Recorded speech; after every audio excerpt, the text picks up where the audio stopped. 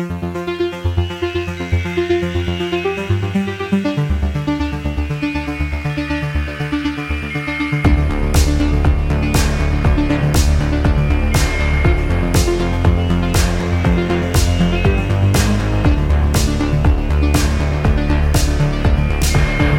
everybody, I'm Patrick. I'm Steven. And I'm Chris. And we are officially 60 movies into our journey to watch every fucking horror movie on Netflix. How do you guys feel about that? 60 movies. It's a big milestone today.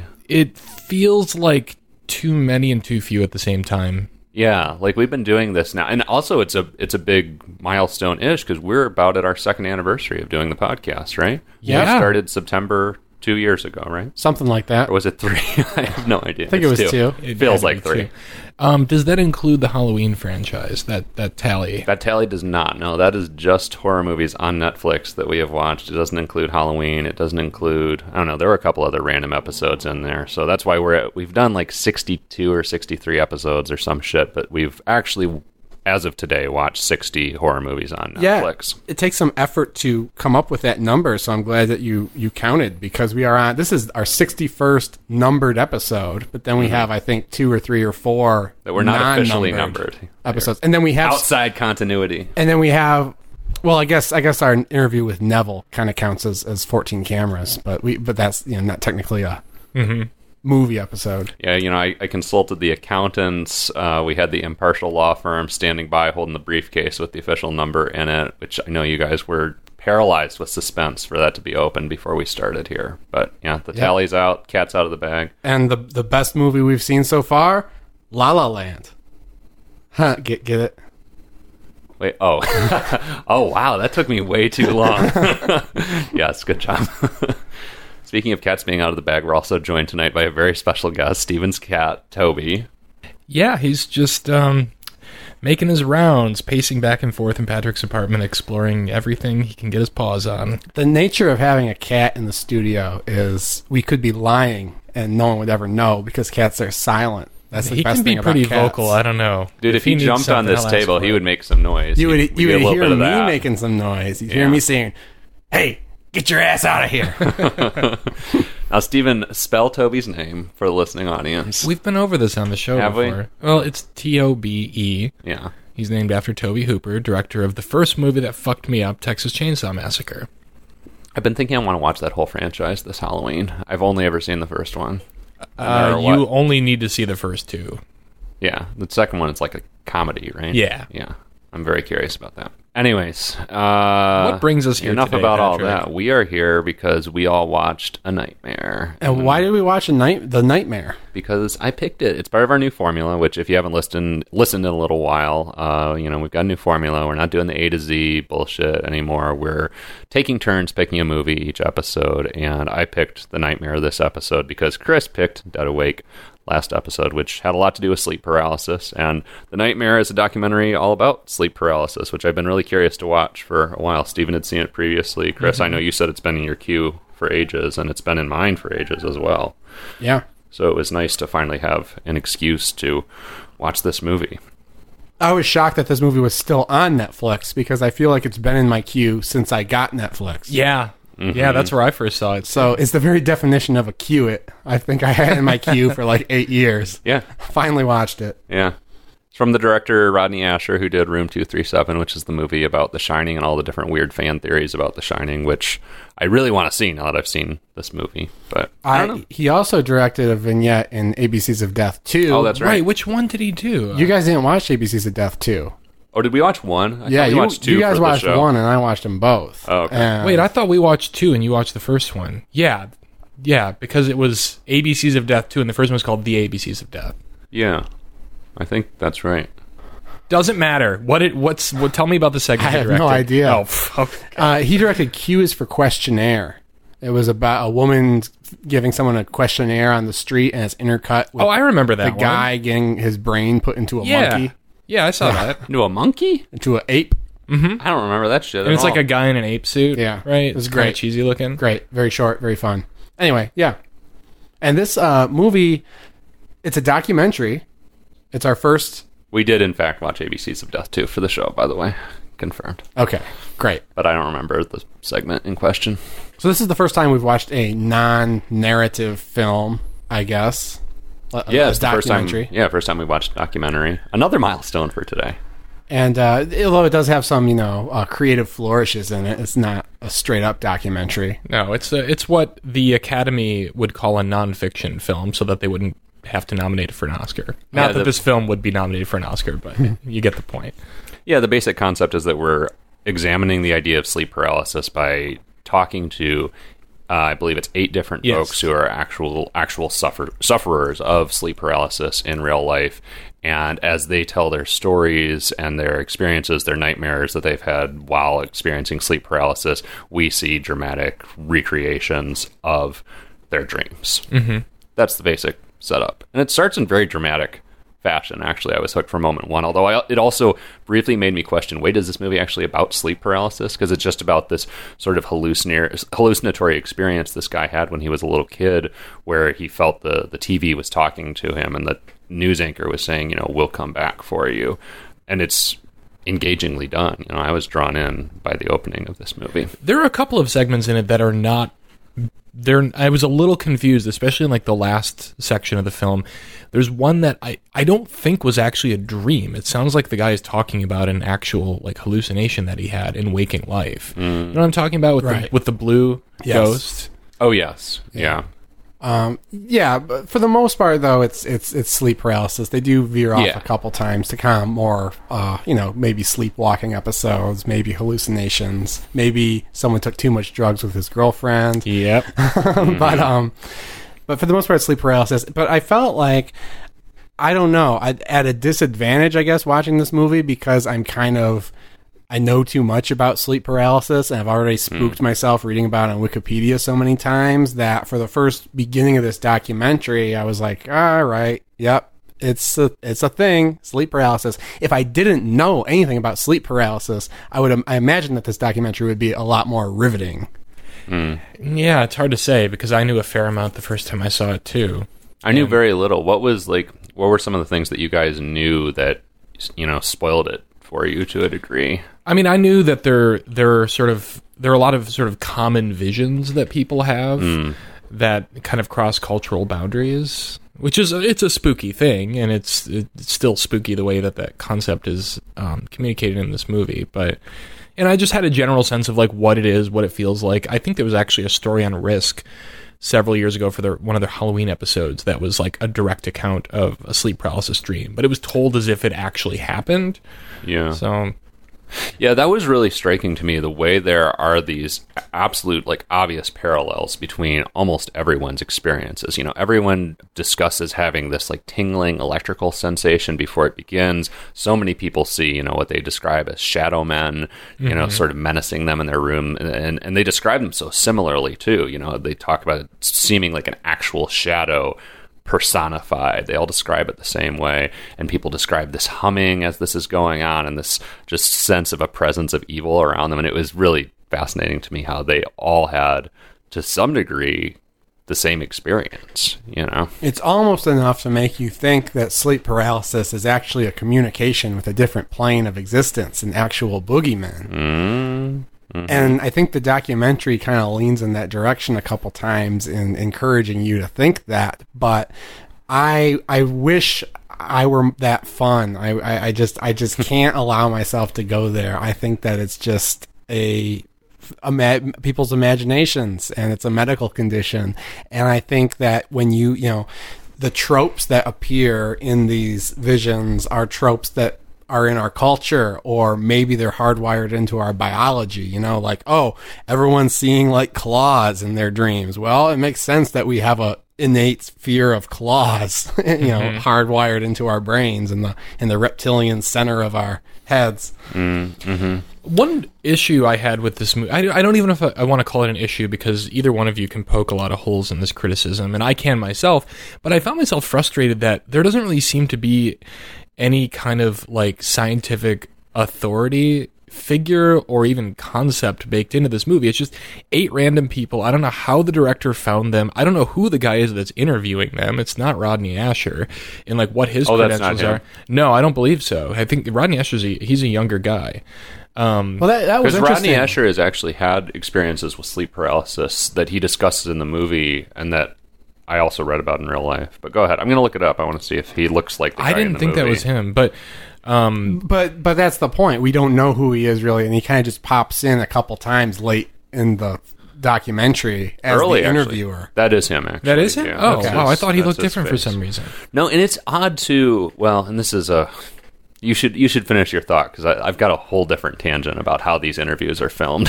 Well, okay, so one thing I do like about it is that it's just, all right, here's an account from 8 people who suffered from this.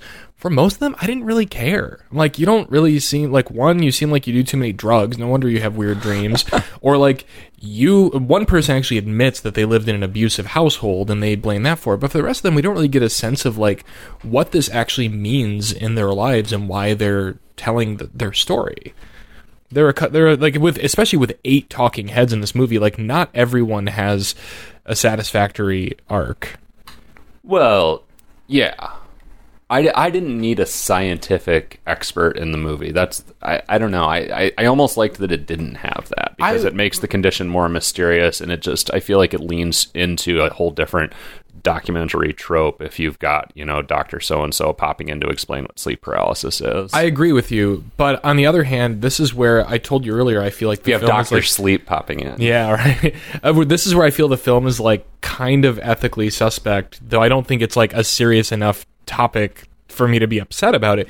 But really, it's just people who've suffered from it, like complaining about it and telling you about it. Like there's no resolution really for any of them. It's just a movie where people tell you about something that happened to them. And if there's one thing that I generally find boring, it's hearing people discuss their dreams at length. Well, Some of these are more entertaining than others, but yeah. Well, But I mean, but there is no resolution for these people, though. That's part of the point, and part of the horror of all this is that, like, these, some of these people are just like, I'm like, the one guy at the end, sort of horrifyingly, is just talking about how this is going to kill him. Yeah. No one, like, the horror of this is there is no solution identified in real life. The interesting thing about reviewing a documentary is our criticisms can approach the movie from all sorts of different angles that don't apply to a narrative film, Right. Including these issues of the lenses of the filmmaker and what they're trying to do and what information they're including and what information they're excluding. Personally, just because, like I've just said, I'm skeptical of the whole thing, I would have appreciated seeing a scientific authority. I think maybe a scientific authority would be useful if the movie's actually attempting to explain what sleep paralysis is, but I don't think that's really the documentary's intention. I think No. it's really just trying to get us to sympathize with these characters, or these people, I should say, and get us to imagine what it's like to have sleep paralysis and how terrifying it is, and to that's relate it, the then. terror through the visuals and everything. Yeah. Some of those scenes are great. I liked some of the reenactments. Some of them were a little cheesy looking and so like a little too like low budget or Well, the some weird of the effects, but visions sounded a little cheesy. that's true as well. So- Yeah, I mean, especially like the prototypical like gray alien sequence. I mean, by the admission even of the dreamer, though, like, he was trying to draw, these aliens. Oh, They yeah, look like yeah. traditional, like, Roswell aliens, except their skin is like television static. And they have these big And- smiles on their faces. Yeah, and he's, drawing it for Asher and his crew, drawing what these aliens look like, and he even says as he's drawing it, it just feels so silly to draw this. Like, this is just going to look so silly if I draw it. That's one of the, and I wouldn't say this is a flaw of the movie. I guess it's just one reason that, like, I did enjoy watching it, but I felt like it could have been a little something more. Like, I'm sure we've all had that experience where we have like a terrifying nightmare, but we can't communicate to anyone in words like the emotional impact of these like seemingly benign occurrences in the dream. Like, on paper it just sounds ridiculous, but for some reason you had like a deep feeling of terror at like seeing your reflection in the mirror in a dream, but you can't explain why. You just felt it. It's just Yes. like pure id. And there's a lot of that going on in this movie too, but that guy I found very entertaining because he seemed to understand Yeah. like, yeah, I know this sounds silly, but this is the best I can do. And I thought that the movie did a good job for the most part. At least I don't know how it could have done a better job of trying to convey that intangible terror of nightmares. Part of it is the dramatization. Through the dramatizations. And even things like, we know when someone's actually experiencing sleep paralysis, they're not actually like writhing in their bed. You know, their motor functions don't work.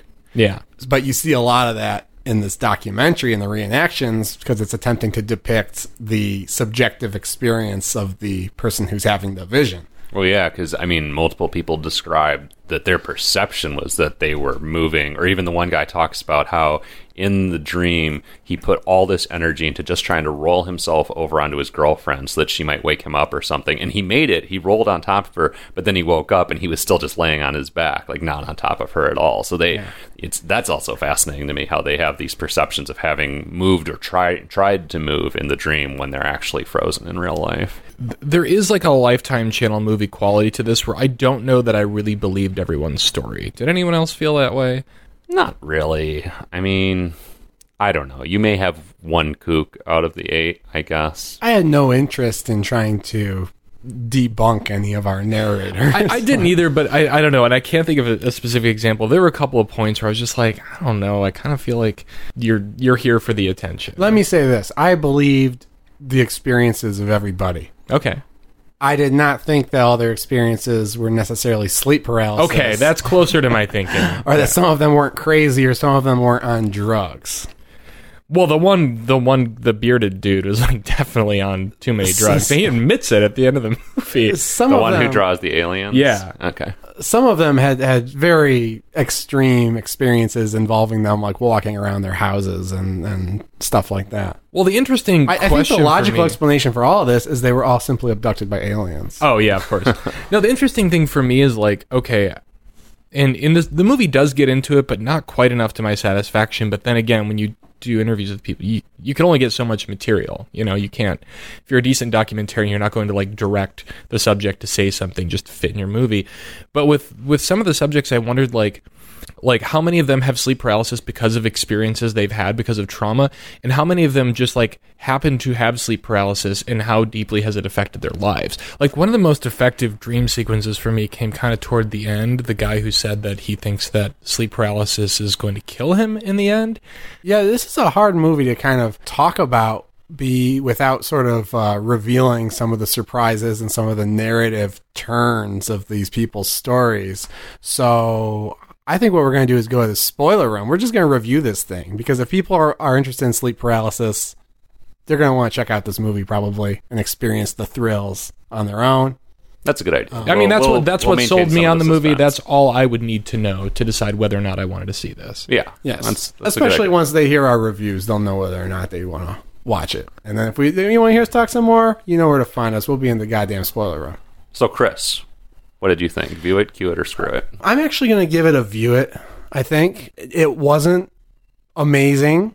It kind of bored me in some places. It kind of dragged. As far as a documentary, as far as what it was trying to do, which is to make a pseudo documentary that really captures the subjective experiences of these 8 terrified people and the spooky things they see at night. I think it does a really good job. It does a really good job of maintaining an atmosphere even in the staged documentary interview scenes. And the visuals are very creepy. There's some good spooks. There's some good scares. There's some things that I'm going to be seeing in the corner of my room tonight as I fall asleep. So if you're at all interested in the subject matter, I'll give it a view it. Or if you're a shadow man yourself and want to see things from, the other side's perspective. That's true. That's true. Steven, view it, cue it, or screw it? I give it a cue it.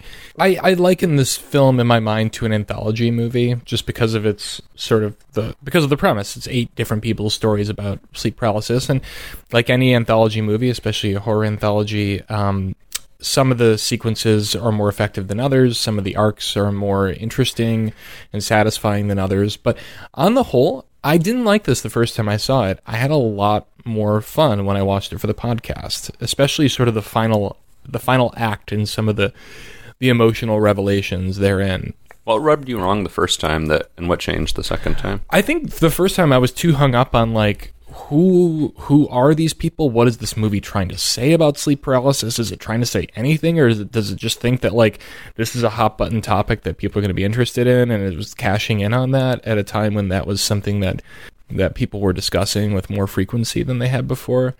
And also I studied documentary in college, so like I'm like when I see movies like this and I watch a lot of documentaries, sometimes it's really hard for me to separate from analyzing the craft and the motivations, the filmmaker's motivations.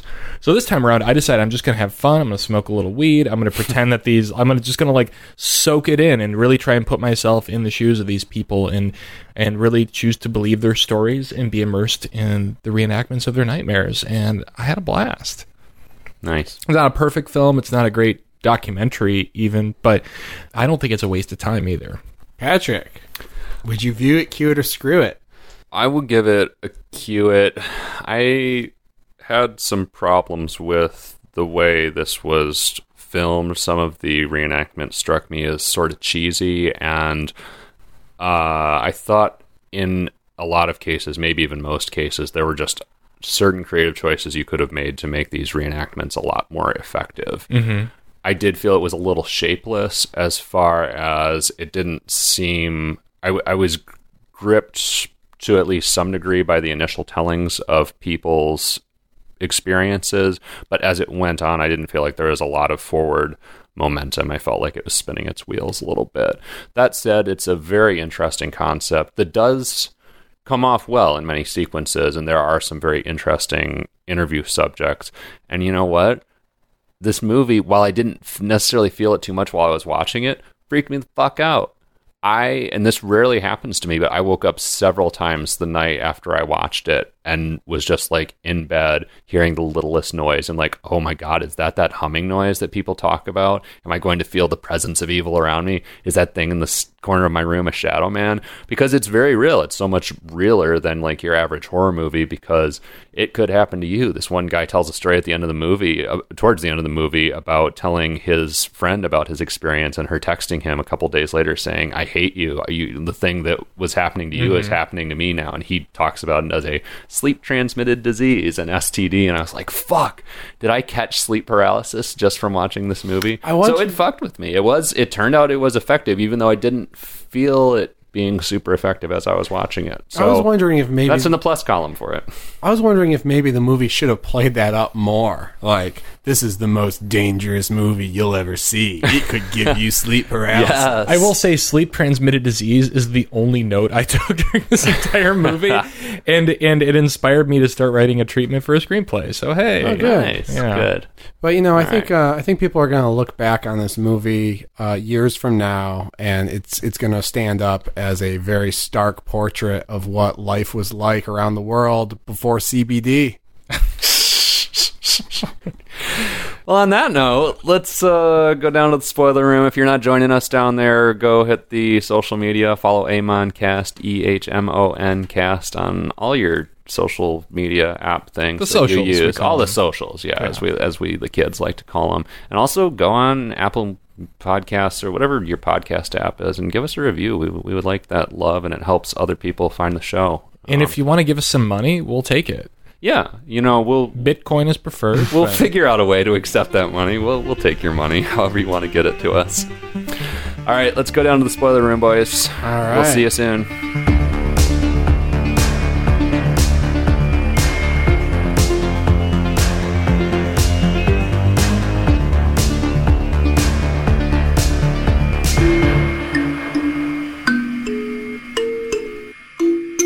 Hey guys, we're back. We're down the spoiler room. Just what? Oh, I don't like it at all. What is it? What the hell is that thing? Oh, Chris was over here shaking his head. I thought we had audio issues. This is a really weird looking music box that I just happened to garbage pick the other day. I saw a ukulele sticking out of a box near the dumpster and dug through it, and this haunted as fuck looking music box was in it. Well, it's not a music box. I don't know what you call this thing. It has little metal keys. That Did you take the play. uke too? And no, I didn't. It was a little busted. Like it was not going to work. Oh, okay. But this works just fine, and all the notes are like weirdly dissonant, minor key. There's like, I don't know, it's a Mixolydian scale or something. I don't know. it's what the fuck cursed it is. as hell. Yeah, Keep it away from me. I texted a It looks video. like a coffin, kind of. It does. I texted a Little video child's of it. coffin. I texted a video of it to Chris, and he was like, "That is absolutely haunted," and I agree. I mean, I think this, Yeah, that is straight out of the Conjuring universe. my Yeah. friend. Yeah, holy shit. That thing's going to get its own movie soon. Just give it a couple of months. if you guys want to see what this shit looks like, go to our Instagram. There's a video of it out there. If you're having trouble finding it, it's the thing that looks like a fucking coffin. Jesus. And that's that. But anyways, back to the nightmare. Back to the nightmare. Pick up wherever we left off. Christine, I think you were starting to say something about the dude who is convinced that his sleep paralysis, nightmares, whatever, are going to kill him eventually. Yeah, and this dude, you know what? Before I even get into like the dream he has, because I literally have one sentence to say about it. Like we were talking earlier about like how these are like how these everyone's interviewed differently. There's a way like they're all shot differently. His sequences are shot with like this very kind of in your face moving camera. Did you guys notice that? See, from what I remember, that was either half his shots are like Skype calls, and the other half are There are some Skype a calls. somewhat more stable camera. Are you thinking of the guy from Michigan? Because that one, the camera moves all over the fucking place. I'm thinking in of the those. guy with the checkered shirt who Okay. says at the end that he thinks that the dreams are The gonna guy kill who him. the TV spoke to him at the beginning. Was that him? Well, Yeah, I think I don't it know. was the I don't same remember guy. everything about everyone. But like the way it's shot, I found was really interesting because he seemed like the most unhinged of the whole group, and he's the one who thinks sleep paralysis is going to be the death of him. And the camera is just like it seems like drunk, and it's kind of like it's not moving around wildly, but it's kind of like close to his face. Or his chest upward, and it seems to kind of like move with him, and it feels unstable and unsafe in the same way that his recountings of his dream do. Well, I thought it was a smart choice. the bizarre thing about this movie, this is the only documentary I've ever seen that is shot at, I don't know the aspect ratio, the widest possible fucking aspect ratio that's ever been invented. Like, I don't even want to say it's like 270. It's like you're watching a Western. It's like you're looking through RoboCop's visor at this movie. it's like 2/3 of the screen is just black. You're looking through this mail slot, and it's a totally inappropriate aspect ratio for a documentary, especially one where you're interviewing people in their like confined bedrooms, because you end up with either shots where there's just a shit ton of negative space and they're framed like a medium shot, or it's like super close up and they're like taking up too much of the frame and their like foreheads chopped off. Yeah, the one guy from Scotland, all the shots of him are a very tight close-up where he's staring directly uncomfortable. dead on into the camera. Yeah, it is sort of He looks uncomfortable. just like, oh god, I don't even know if we should keep this in the podcast, but like he looks just like slimy and like just like totally like broken and haunted.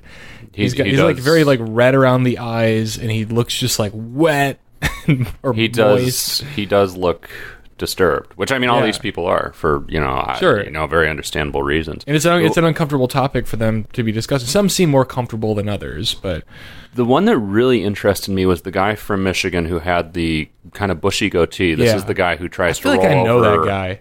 Yeah, From growing up we've in all Monroe. met. Yeah, we've all met that guy living in Michigan, living the anti-birth lifestyle. That's a little. Maybe we're being slightly classist there. He seems like a fine gentleman. We're being crass for sure.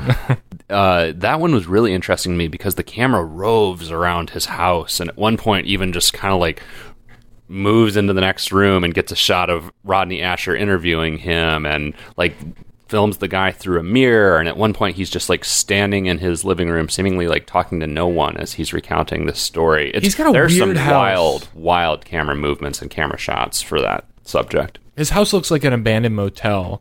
And Yeah. like Chris was saying, there's like tons of negative space. Like there's a scene Mm-hmm. that's in like it looks like some kind of like den or something, but there's almost no furniture in it. And he's like dwarfed by the space. And there's like spotlights on him and stuff. It's really, it's really bizarre. dramatic. Yeah. It's interesting, and that's what I'm talking about when I say that it preserves the mood. I mean, you feel like you're in a nightmare just listening to these people talk. Well, that's Yeah. kind of how Errol Morris used to, like in the early days, did his, and this movie kind of owes a little bit, as most modern documentaries do, to his use of dramatization, but he also would like treat every home he visited, or like the spaces where he would interview people, as like, as he called it, like that person's own Smithsonian exhibit. So he would like find the place where they were most comfortable and like organize things to fill the frame in an interesting way so that it was unique to each person and like reflective of their personality. And this movie has that in spades. Yeah, and I mean, the lighting is really interesting, too. As you guys were talking about, like, there's some creepy-ass, like, underlighting and just... I'm not a lighting professional, so I don't know how this shit works, but a lot of it looks nightmarish, and others are, like, warmly lit daylight streaming through the windows. I don't know. It's all over the place. And for the most part, I like it. There's a few that I feel like could have been a little more distinctive, especially because a couple of them are so wild in the way that they depict the subjects. But they're bound to like the time that they were able to shoot and where they were shooting. I think. Yeah. So I think they made good use of space all around. Yeah. The non-interview segments though look like $1 million damn. Really? I thought so. Yeah, I was mixed. I thought some were more effective than others, but like, well, there's sure. one where like the Shadow Man like looks fucking great, but then there's a shot where you can totally see the seams in his outfit. Yeah, but isn't that the same shot where the Shadow Man is like transitioning between rooms on a set? No. Because there is a shot where the Shadow Man does transition between rooms on a set, and it's clearly pulling back the veil. This is like the Shadow Man like on top of someone, and like it looks really fucking cool. He's like climbing up to the bed, and then in the next shot, it's like they just didn't use whatever digital effect they used before to make him completely black. Well, this looks a little cheap, but I dug it. I thought 90% of the reenactments and the surreal sort of visions and the TV studio stuff looked great. It made me almost want to see a full-length film by this director. Yeah. But then I remembered that it's a lot easier to make 10 minutes worth of movie look like $1 million damn. Well, what was really cool to me is like with the whole studio setup is this feeling, and I don't know if the movie like, I feel like it could have capitalized on this more, the idea that this is like all part of some sort of like shared dream menace universe sort of thing. Like these things are like walking from one person's dream to the other, or they're passing through the studio. Yeah. I didn't understand the intention of showing us that side of this production. I thought maybe we were going to get some reactions from the people to saying, "Oh wow, this is amazing. I'm brought to tears because you just depicted what I've been seeing." That's interesting. I really liked that. Yeah, I really liked that shot. It's to me maybe the best shot in the movie because it's beautifully lit, and the way the camera moves is fascinating as the Shadow Man moves from one person in one set to another, and you see him walk through a studio like not a back lot, but the back side of the set, and his costume has changed. But yeah, it has broader implications. It raises questions that it doesn't quite answer as far as what that's supposed to mean. But I would have liked more of that in the movie. To see more shots like that, and to have that become a little more of a running theme, Yeah, and to have the meaning of that articulated a little more. But yeah, I don't know. I was not, on the whole, overwhelmed with those scenes. There were some that were really good. There were others where just the CG was not impressive to Even me. like the TV static aliens, I'm like, I don't know. I feel like there's a way that you could do that on a low budget that would look more dreamlike and cool. It just looks silly. I think they took the static skin a little too literally, but again, you're being described something that's just so out of this world that how do you make it look convincing? Do you ever get this? So, like, I read a lot of science fiction, fantasy, and horror stuff, obviously, and I often wonder, like, sometimes when I'm reading a short story, I imagine I'm directing an adaptation of it in my head, and I hear this really vague description of, like a terrifying, like, Cthulhu-like creature, and I'm like, I don't know how I would do that. I would have to hire, like, a really good art director to just figure that problem out for me. I think this movie, I wouldn't say suffered from that a little bit, but I understand that it is challenging to go from somebody describing something that they saw in a dream that they can like barely articulate in words to like making that a presence on the screen in these reenactments. Yeah, that's got to be for sure. Maybe it would have been more effective if you didn't see so much of those like static monsters. If you saw the guy explaining them, you saw his crude sketches, and he's like, "No, this doesn't do him justice. Not scary enough." And then you just saw the reenactment, but it's like from the close up on the child, and you see like a staticky glow off screen or something. I don't know. Maybe that would be more effective, but that also goes against the whole intention of the movie, which is literally depicting the visions that these people are having. So, and here's my main problem with the way all these scenes are staged in the first place is I did not find, and again, we know that this movie had more of an effect on me in the long run, but as I was watching it, I was not super affected and not super scared. And I think the two things that took me out of it were having the people continue to narrate those sequences as they played out, and also seeing physically like the representation of that person. Like you see them in bed, like frozen still and trying not to breathe. I was like, give me this from that point of view without the narration, and maybe have the person kind of debrief on it after we see that sequence. Right, to and see I felt it like from it would that be frozen more position, maybe. Yeah, and I felt like it would be more gripping than like having this person in the background being like, oh, and then I saw this. Well, and this is going to sound kind of crazy, but I saw this. You know, it kind of takes you out of it to have this person like kind of haphazardly trying to explain something the way I'm trying to explain this concept right now. I liked it actually. They should do it in VR. Yeah. There's a VR headsets at my job. I don't work with them very often, but I was playing with one day, and there's a game or a application called Face Your Fears. And I was just trying to check it out, but I accidentally like bought and downloaded it. But I think it's hate it when that happens. But from the looks of it, and I didn't actually do any of it, but it looks like it just puts you in it's a video game sort of reality. It's virtual reality, and it puts you like in an airplane that's crashing. It puts you like underwater. An airplane that's crashing. What a horrifying simulator. I know, it's called Face Your Fears. And then there's one... Like, what's the benefit of facing that particular fear? That you'll be okay when your plane crashes? It'll give you less anxiety about flying because you've already been through a crash. And then there's one where that looks like the sleep paralysis. Like there's one where it's like you're in bed and there's like something with red eyes watching you from the closet. Oh, that's horrifying. I know. Except you can still move. Yeah. Well, you can move your head. You can't move your body. It's all point of view. It's like 360 video. Oh. Anyway. Okay. Anyway. I want to try that now. But yes, the Nightmare optimized for Oculus Rift. Yeah, I want to see that. But I thought all the stuff was, I mean, not all the stuff, but there were some visuals. Like I said in my review, this was scary to me. And, you know, any horror movie that leaves an image in my mind that scares me when I think about it is a good horror movie. I agree, because good horror movies are few and far between, and this movie left an indelible impression upon me. I'm afraid of the man with the hat.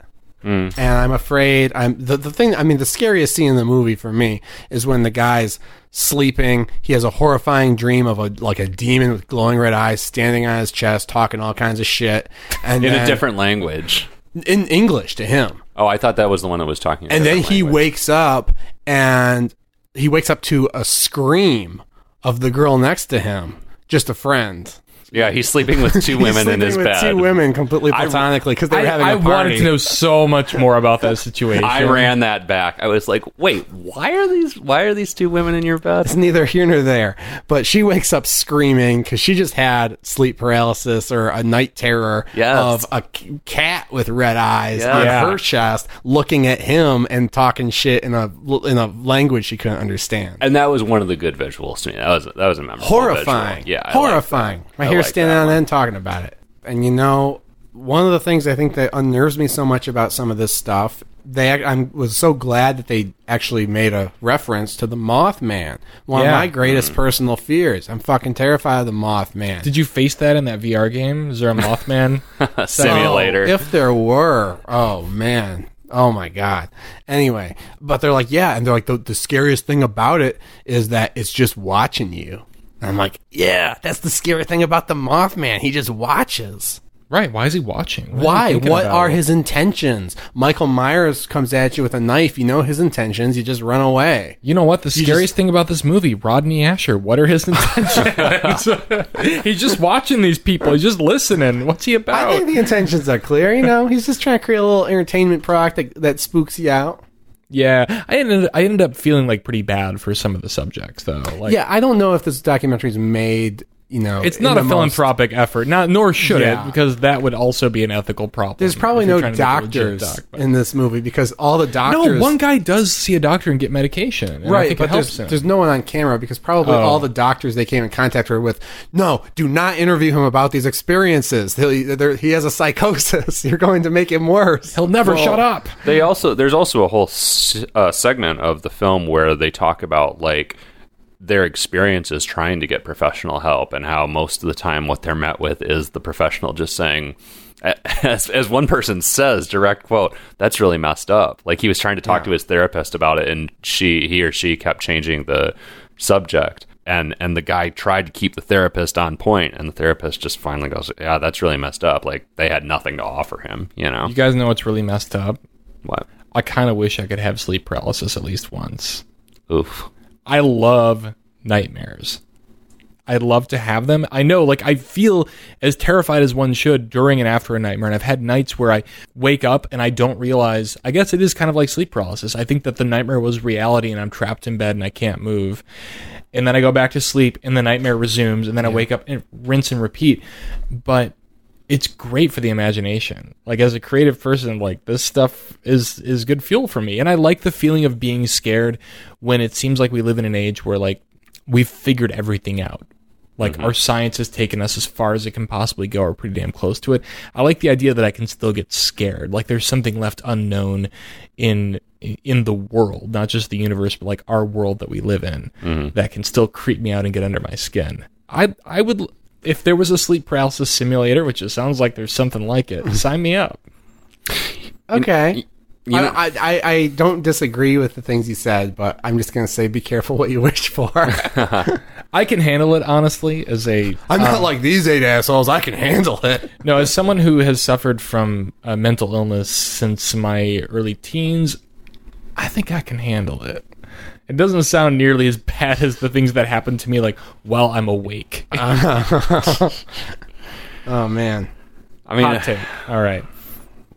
one thing that didn't terrify me in this movie was the whole sequence where the guy's talking about the really crazy girl that he dated who was like into drugs or whatever, and they're living on the edge of sanity. Yeah, it is exact. I think that's a direct quote. I feel like he talked for maybe 15 more minutes about just the girl, and they cut it out. And like, I'm like, okay, sure, the girl was crazy, but don't throw her under the bus. You're crazy too, bud. And there's this whole sequence where they go out to the woods, make a stone circle, and a blue, what is it? A blue... It's like the Shadow Man, but it's blue. Yeah. It's like altered states. It's like the final form of human evolution. That was a really silly looking sequence to me. Because That it was looked so like clearly a bad just like music painted video. over. Yeah. Like, it was clear there's just like a couple of squiggly lines that kept moving. But that was spooky too, because the benevolent blue demon is like, oh, and one more thing. Don't worry about the demons behind you. And he she's looks behind him, smiling, and he sees all his nightmare demons chilling in the woods. Well, not all and of them. He waking sees two life. aliens behind in waking him. life. Like, I the love story itself was really interesting and creepy, but that depiction, I was completely out of it because it looked so silly. I don't know. You guys seem to get I hung liked up it. on I this liked stuff. that one. Did you? I liked that it was in black and white, but there was a little splash of color, even though it was kind of cheesy. I felt like that was a deliberate choice to make it look like kind of a series of squiggly lines in the background. Yeah, like that was actually one of the most chilling moments in the movie when he says that his girlfriend, while smiling and with her eyes closed, says, "She's coming," and then, "But don't worry about the demons behind you." That gave me chills. Even if the aliens look kind of silly when they appeared again in the fucking Bahamas or wherever it was. That's a good campfire story. Let me tell you where I'm coming from and why maybe I have a higher tolerance for these cheesy reenactments. Throughout the 1990s, once my house finally got satellite dish and I had access to cable TV, every Saturday I would watch Sci-Fi Channel and watch such series as Beyond Belief, Fact or Fiction, and Sliders. Not Sliders. Like 5 other like non-fiction shows that were all about paranormal activity in our world. I don't remember the names of them all, but I wish I did. Shows with names like... I miss those days of television, Like- especially the Sci-Fi Channel. like Encounters of the Unknown and stuff like that, where it'd always be the same, like Unsolved Mysteries type stuff, where there's like one guy and he's like, you won't believe what happened to this girl in Arizona. And then it cuts to a reenactment of her like seeing her dead grandma in the cemetery. And oh my God, all 100% cheesy. And there was a 100% year when it was like terrifying. all Chupacabra stories. Oh, Chupacabra. Highway 666 was my favorite. You ever heard about Highway 666? Have you heard about Highway 666? No. All right, I'm going to tell you about Highway 666. I want to say that like it had some superlative title, like it was like the longest section of something road, but Highway 666 runs through the Southwest, not to be confused with Route 66, and it had more automobile deaths than like anywhere else. It was a road of death. You drive on Highway 666 and you die. It was a Sci-Fi Channel movie. Was it? Highway 666, yeah. Doesn't surprise me. But yeah, Chupacabra, that stuff. Pilots going Bermuda Triangle. Oh my God. The Bermuda Triangle Yes. was a constant stressor in my childhood. Me too. I had books about this shit. I was like, I'm going to get on a plane to Florida. I was like, this is why I don't travel. Yes. Yes. Like, it seems much like the Evil Eye, like I was talking about a few weeks ago. Yeah. It's these little, like, niche paranormal trivia bits that had such an outsized influence on my upbringing. Like, I thought that they were, like, things to worry about. The Bermuda Triangle. What is it? What happens if you fly there? Sounds like hell. Anyway. So when I see a couple people in a movie and there's some CGI effects that look like dog shit and there's a demon talking to him from the woods, I'm like, yeah, I feel at home. Terrified. Love it. Another interesting thing is there are some interesting variations in the way that these reenactments are depicted. There's the one guy whose many of his reenactments are depicted as still photographs from, sort of aged to look like they're from the 90s. You guys remember the one I'm talking about? Yeah. It's the guy who like sees a kid he went to school with in his one dream or whatever. Oh my God, that actually really creeped me out. The way that, like, in dreams, I talk to you. In dreams, like, sometimes, like, a figure can appear and it, like, has the feeling of a person that you know, but it doesn't look anything like them. And I feel like his description of the dream embodied that the best. Oh, yeah. And that interested me because I liked the approach of the still photographs. I didn't feel they were necessarily that effective in depicting his story, but I still liked the variation in the way these things were being depicted. But it also seemed like a little, kind of too little too late, because everything else was shot in fairly similar fashion up until that point. And then about halfway through the movie, we get the first of these series of still photographs. And I would have, because as we talked about, like the way the individual interviews are shot are so different, and we appreciated that. And I like the idea of kind of shooting each person's dreams in a noticeably different way. Yeah. You could have had one be claymation. Yeah. You could have had one be found footage, surveillance camera. Yeah. You could have Shot by Gerald. You could have had one that was puppets. I don't know. But yeah, that was weird. I was like, what's the intention behind the stylistic change? Maybe they just ran out of money. I don't know. Yeah. Which is why, I don't know. This is why it's a Hewitt for me. It's just an interesting experiment where, Asher plays with a lot of different things, but it doesn't cohere into like what feels like sort of a consistent artistic vision or a consistent point. That was Room 237 for me as well. Yeah. Yeah. I mean, I would encourage, that's another solid Hewitt. If you're interested in The Shining, if you're interested in sort of not even conspiracy theories, but like if you like to hear wild interpretations of classic films that might not align with your own, check it out. But it is kind of a mess of a movie. It doesn't really have a cohesive like tone or style. Some of these subjects in the documentary have actual kind of arcs where they find a resolution, even if the resolution in the ultimate case is the guy saying, well, I figure I'm just going to die this way. That's kind of the note that the film ends on, kind of a downer beat.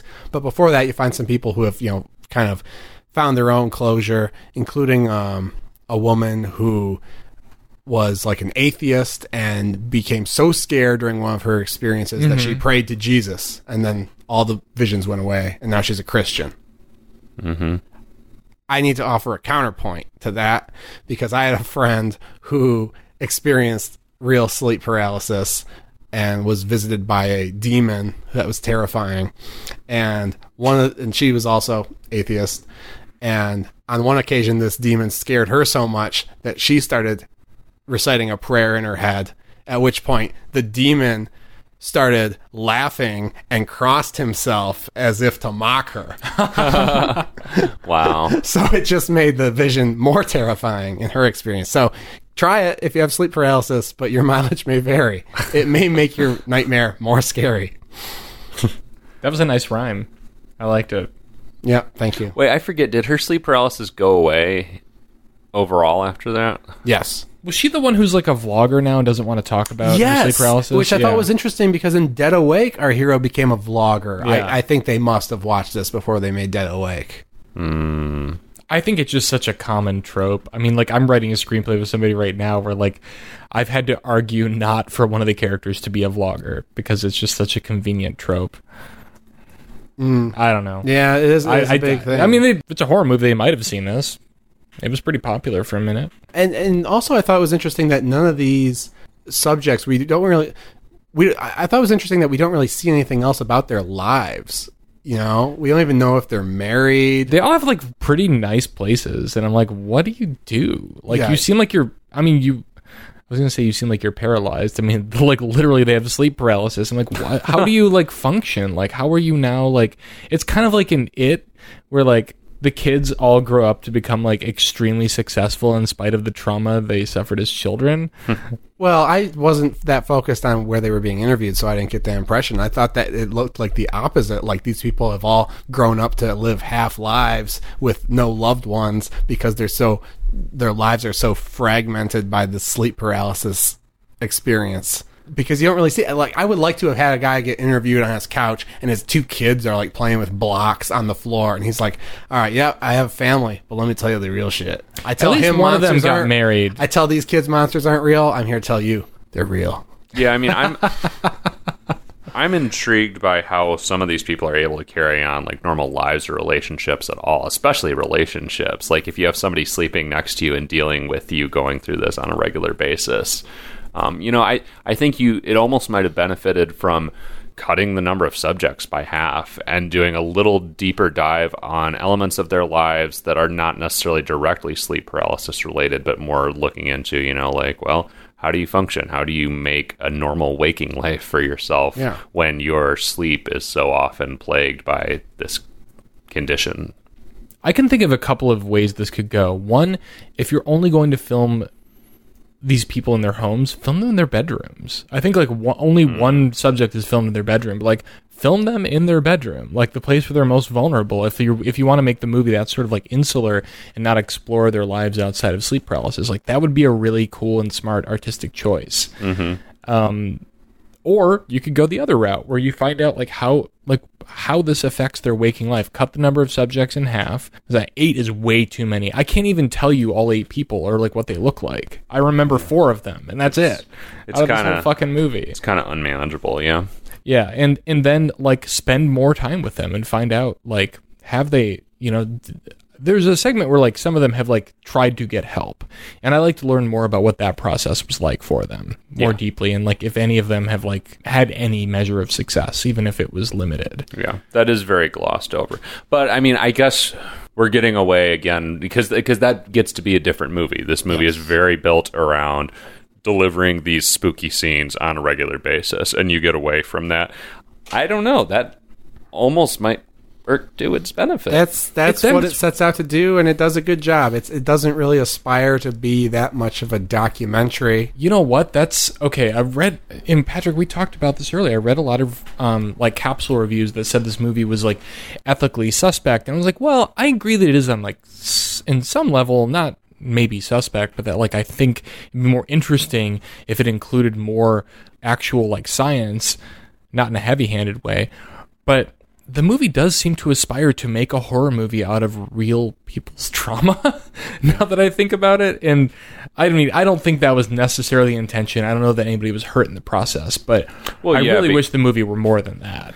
Well, yeah, I guess I agree with that. I don't think it's doing anything morally wrong because I assume all these people knew that was the plan when they went into it. And I even wondered about if they were consulted along the way, if Asher went to them and said, oh, hey, does this look like your thing? How could we make it look more like that, Yeah. But yeah, I also kind of wish that it had aspired to more because I think it might have been more interesting. There's no relief for any of the participants. I read one a very brief review that said, like, it's just patients moaning. And I was like, actually, yeah. Like, I feel like I'm a doctor, and I'm just watching people complain to me, but I don't know how to help them because I'm a fraud. We're going to have to wait for the Michael Moore documentary on sleep paralysis, where he takes these 8 people and takes their beds to the Capitol lawn with a megaphone and gets them to pass tougher background checks on shadow people. Rolls them all up to the office window of the doctor from Dead Awake. Yes. Well, I think we've about exhausted our thoughts on this movie if we're already trying to make a Michael Moore version of the film now. So I guess we should wrap it up here. By the rules of our new format, this is now the point when Steven tells us what we're watching next episode. Yeah, tell us, Daddy. All right, you can call me Daddy. So I've had we can call Steven Daddy. There's a new hashtag. I've had some good gin this summer in addition to many other beverages, but I haven't really seen a good gin in the movies in a while. So we're going to watch Under the Shadow from 2016. It is a UK film in Persian about a gin. And the way I came about, I've heard this movie mentioned a couple of times on Shockwaves and other podcasts, and it has a 99% on Rotten Tomatoes, and I had never heard of it until I actually looked this damn thing up. But I've been reading this short story collection by a writer from New Orleans called Nathan Ballingrud, and he wrote a story called The Visible Filth that was made into a movie this year by the director of Under the Shadow called Wounds, and also starred Dakota Fanning, and I don't think it's ever coming out, and I'm kind of upset about it. So I looked it up and realized it was made by the guy who made this movie that I've been wanting to see for a while that is miraculously on Netflix, and if you live in Michigan, will be playing at the Michigan Theater in October. Oh, wow. Yeah. Wow, what do you know? What do you know? Very weird that a know? movie from 2016, and you Google it, and it says it's playing at a theater near you. So we're going from shadow people to Under the Shadow. Yeah, I guess that's the key. Yep. I hope Jay shows up to deal with the gin. If he does. Maybe we'll find the new Jay Maybe. in this film. Maybe. I mean, can Jay ever really be replaced, though? No. Well, if there is a new Jay, we'll find out next time. Thanks for joining us. Don't forget to check us out online, everyhorrormovieonnetflix.com. Hit us up on the socials, AmonCast, and leave us a review on your podcast platform of choice. And troll you'll us. Oh, well, yeah, you can also troll us. That's true. If you do, Chris might troll you back a little. And if you want to send us money, address that directly to Steven, who's going to post his personal address on all our social media tomorrow. Right? Yeah, if you want to find me on Facebook, send your funds to me directly. I'll make sure that they're distributed evenly amongst the crew. Yes, it'll be a very fair distribution. Thanks for tuning in for Every Horror Movie on Netflix. I'm Patrick. I'm Steven, and also I'll chime in for Toby, I guess. And I'm Chris, as always. We'll see you next time.